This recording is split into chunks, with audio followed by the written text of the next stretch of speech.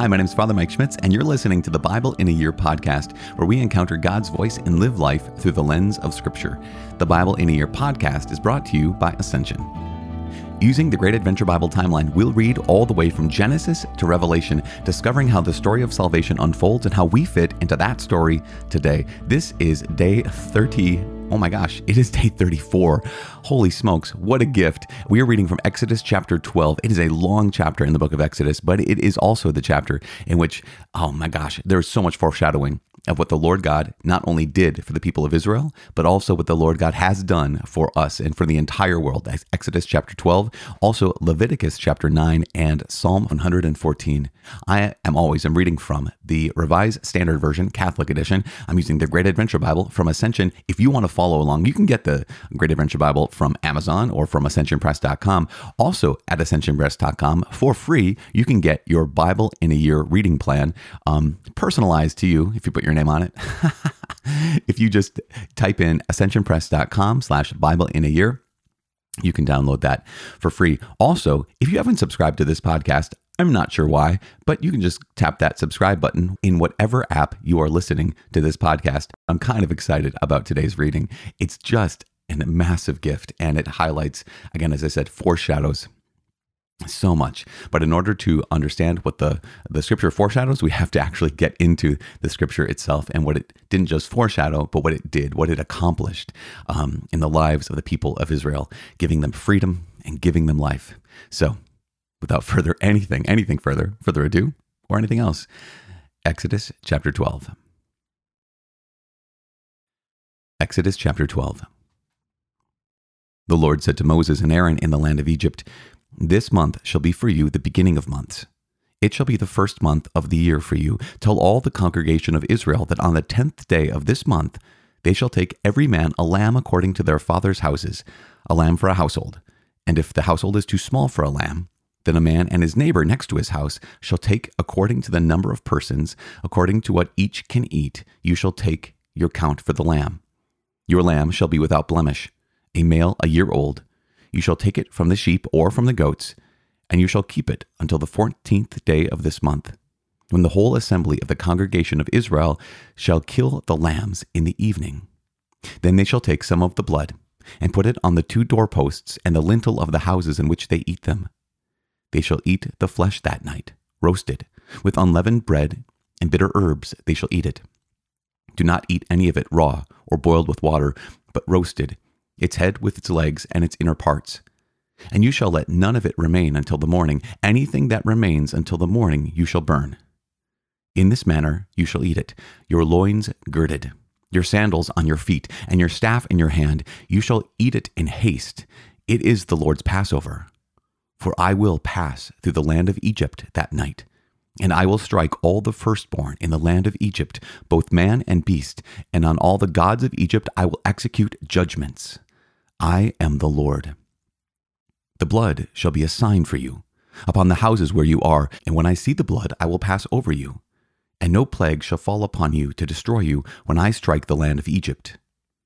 This day shall be for you a memorial day, and you shall keep it as a feast to the Lord. Throughout your generations you shall observe it as an ordinance forever. 7 days you shall eat unleavened bread. On the first day you shall put away leaven out of your houses, for if anyone eats what is leavened from the first day until the 7th day, that person shall be cut off from Israel.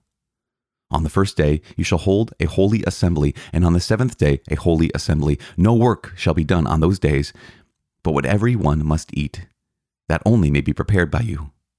And you shall observe the feast of unleavened bread, for on this very day I brought your houses out of the land of Egypt. Therefore you shall observe this day throughout your generations as an ordinance forever. In the first month, on the 14th day of the month, at evening, you shall eat unleavened bread, and so until the 21st day of the month at evening.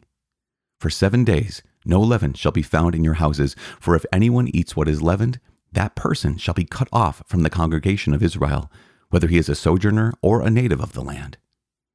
You shall eat nothing leavened. In all your dwellings you shall eat unleavened bread.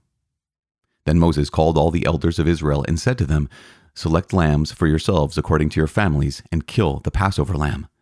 Take a bunch of hyssop and dip it in the blood which is in the basin, and touch the lintel and the 2 doorposts with the blood which is in the basin, and none of you shall go out of the door of his house until the morning.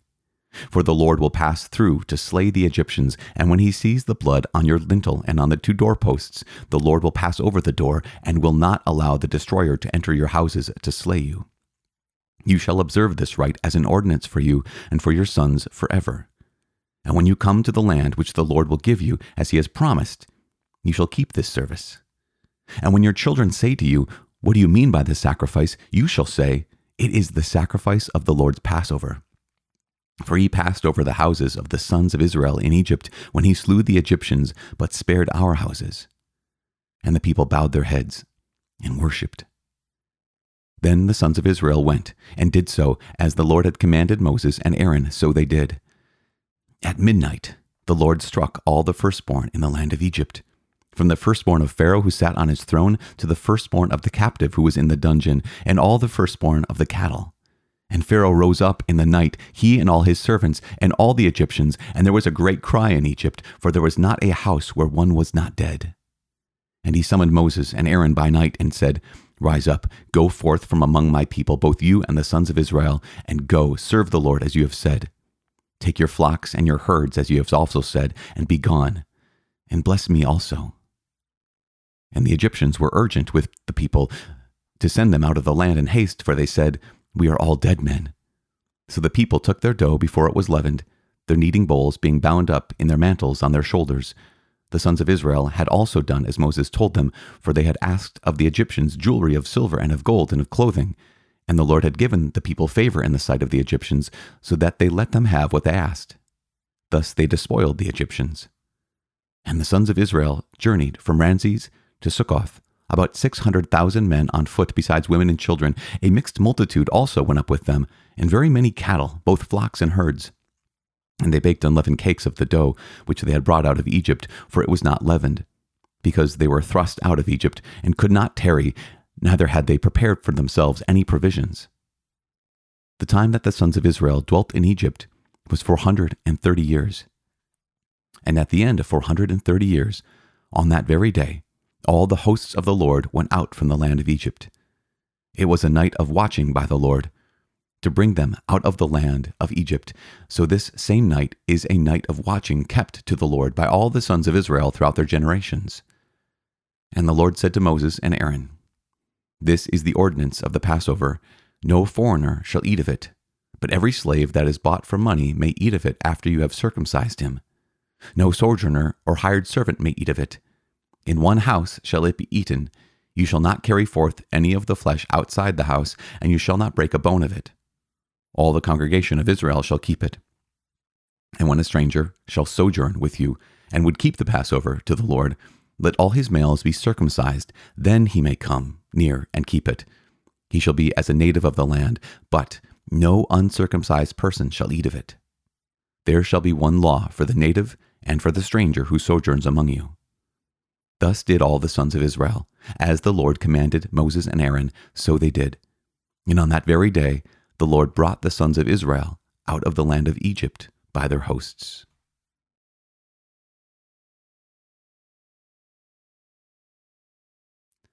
The book of Leviticus, chapter 9. On the 8th day, Moses called Aaron and his sons and the elders of Israel, and he said to Aaron, "Take a bull calf for a sin offering, and a ram for a burnt offering, both without blemish, and offer them before the Lord. And say to the sons of Israel, Take a male goat for a sin offering, and a calf and a lamb, both a year old without blemish, for a burnt offering, and an ox and a ram for peace offerings, to sacrifice before the Lord, and a cereal offering, mixed with oil. For today the Lord will appear to you." And they brought what Moses commanded before the tent of meeting, and all the congregation drew near and stood before the Lord. And Moses said, "This is the thing which the Lord commanded you to do, and the glory of the Lord will appear to you." Then Moses said to Aaron, "Draw near to the altar, and offer your sin offering and your burnt offering, and make atonement for yourself and for the people, and bring the offering of the people, and make atonement for them, as the Lord has commanded." So Aaron drew near to the altar, and killed the calf of the sin offering which was for himself, and the sons of Aaron presented the blood to him, and he dipped his finger in the blood, and put it on the horns of the altar, and poured out the blood at the base of the altar. But the fat and the kidneys and the appendage of the liver from the sin offering he burned upon the altar, as the Lord commanded Moses. The flesh and the skin he burned with fire outside the camp. And he killed the burnt offering, and Aaron's sons delivered to him the blood, and he threw it on the altar round about. And they delivered the burnt offering to him piece by piece, and the head, and he burned them upon the altar. And he washed the entrails and the legs, and burned them with the burnt offering on the altar. Then he presented the people's offering, and took the goat of the sin offering, which was for the people, and killed it, and offered it for sin, like the first sin offering. And he presented the burnt offering, and offered it according to the ordinance. And he presented the cereal offering, and filled his hand from it, and burned it on the altar besides the burnt offering of the morning.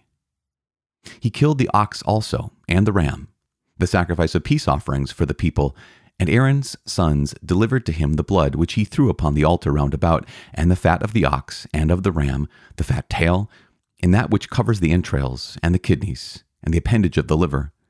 And they put the fat upon the breasts, and he burned the fat upon the altar. But the breasts and the right thigh Aaron waved for a wave offering before the Lord, as Moses commanded. Then Aaron lifted up his hands toward the people and blessed them.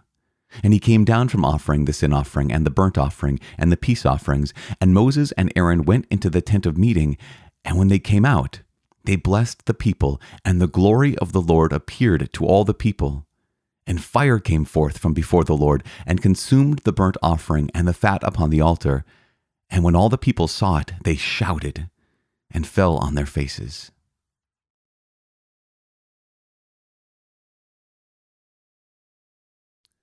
Psalm 114, God's wonders at the Exodus. When Israel went forth from Egypt, the house of Jacob from a people of strange language, Judah became his sanctuary, Israel his dominion. The sea looked and fled, Jordan turned back. The mountains skipped like rams, the hills like lambs. What ails you, O sea, that you flee, O Jordan, that you turn back? O mountains, that you skip like rams, O hills like lambs. Tremble, O earth, at the presence of the Lord, at the presence of the God of Jacob, who turns the rock into a pool of water, the flint into a spring of water. Father in heaven, we give you praise. We thank you so much for your word. We thank you for what you revealed to us about our lives in your covenant with the people of Israel. They are your chosen people, and you are faithful to your covenant always. You have fulfilled your covenant, the covenant that you sealed with the Passover lamb. You fulfilled that in the new and eternal covenant, the blood of the true Lamb of God who takes away the sins of the world, your Son, Jesus Christ. That new and eternal covenant, the covenant of the Eucharist, the covenant that's established in the Mass, that we are brought into, and that renews our reception into your family. Lord God, help us to always see your working in our lives, and to always approach the Eucharist worthily, to always approach the Mass with hearts that are open, with hearts that have been made new by your grace. And we make this prayer in Jesus Christ our Lord. Amen. In the name of the Father, and of the Son, and of the Holy Spirit. Wow. Okay. Gosh, there's so much to say about the book of Exodus, chapter 12. So I'm going to have to limit myself because it is just ridiculous. Such a gift. What an incredible gift. Now, at the same time, it's a hard chapter to read, right? Because here is the death of the firstborn in the entire land of Egypt. From, as it says, from Pharaoh who sat on his throne to the firstborn of the captive in the dungeon.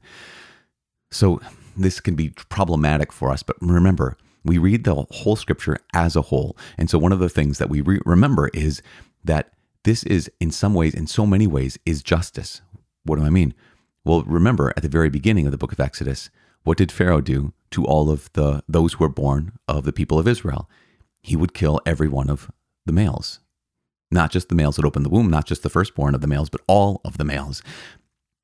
And the Lord God had warned Pharaoh through Moses and Aaron that this is what's going to happen unless you let my people go. So it wasn't as if this is completely unjust. In fact, it's not unjust at all. God is never unjust. God is completely 100% just. God is justice himself. And so what we know is that the people of Egypt, that Pharaoh, had 100% opportunity to repent because God is completely just. And so in a mysterious way, this is, as I said, it's 100% just. So let's move on. Just because I can say it, and if someone is going to be skeptical about that, then they remain skeptical. Or if I can say it, and you're like, okay, yep, I'm reassured. I remember that God has proven this to us many, many times, and he proves this to us after this section of the scripture as well. Remember, he proved when it came to Abraham in Sodom and Gomorrah, where God demonstrated, yep, if there's even one righteous person, I will not destroy the city. So similarly, here's the participation of all the people of Egypt in the slavery and oppression and death, the murder of the children of those who were Israelites. Okay, so moving on. My goodness. Let's just look at two more things. One is we recognize that the lamb is what they call a type, and it is a type of Jesus himself. In fact, not only does St. Paul say that Jesus is our Passover lamb, but also St. John the Baptist says of Jesus, "Behold, the Lamb of God who takes away the sins of the world." Not only that, but also John the Evangelist, right? In the Gospel of John, he makes a point of saying that Jesus was crucified at the same moment when in the temple they were slaughtering the Passover lambs. There is this massive connection between the lambs of Passover and Jesus himself, who is the true Lamb of God who takes away the sins of the world. So what is happening? You have the lamb, and the lamb is brought into the home. And the lamb is brought into the home for a week. So essentially, that comes in on Sunday, and ultimately, as the Passover ritual becomes more formalized, it is celebrated then on Friday, right? So here is the lamb that comes in on Sunday. That's Palm Sunday. It's just fast forward. But the lamb dwells in the home of the people of Israel. Why is this? There could be two reasons. One is because not all the people of Israel at this point would have been circumcised. And so this was an opportunity for the men of the people of Israel to be brought into the covenant via circumcision. And they had to recover, essentially. So they were probably circumcised at the beginning of this week. And the beginning of the week is marked by the lamb coming into their home. They're circumcised, they're healing. And by the end of the week, when they have the roast lamb and they sacrifice it and whatnot, they will be healed enough to move in flight. Now, why would they have to be circumcised? Well, because it says at the very end of chapter 12, it says, unless you're brought into the covenant via circumcision, you actually cannot, you may not, you must not partake of the sacrificial lamb. And this is really important for us as well, because that's one of the things that we believe. In fact, there is Justin Martyr, who wrote a basically description, the first description we have of the Catholic Mass in the year 140 to 150.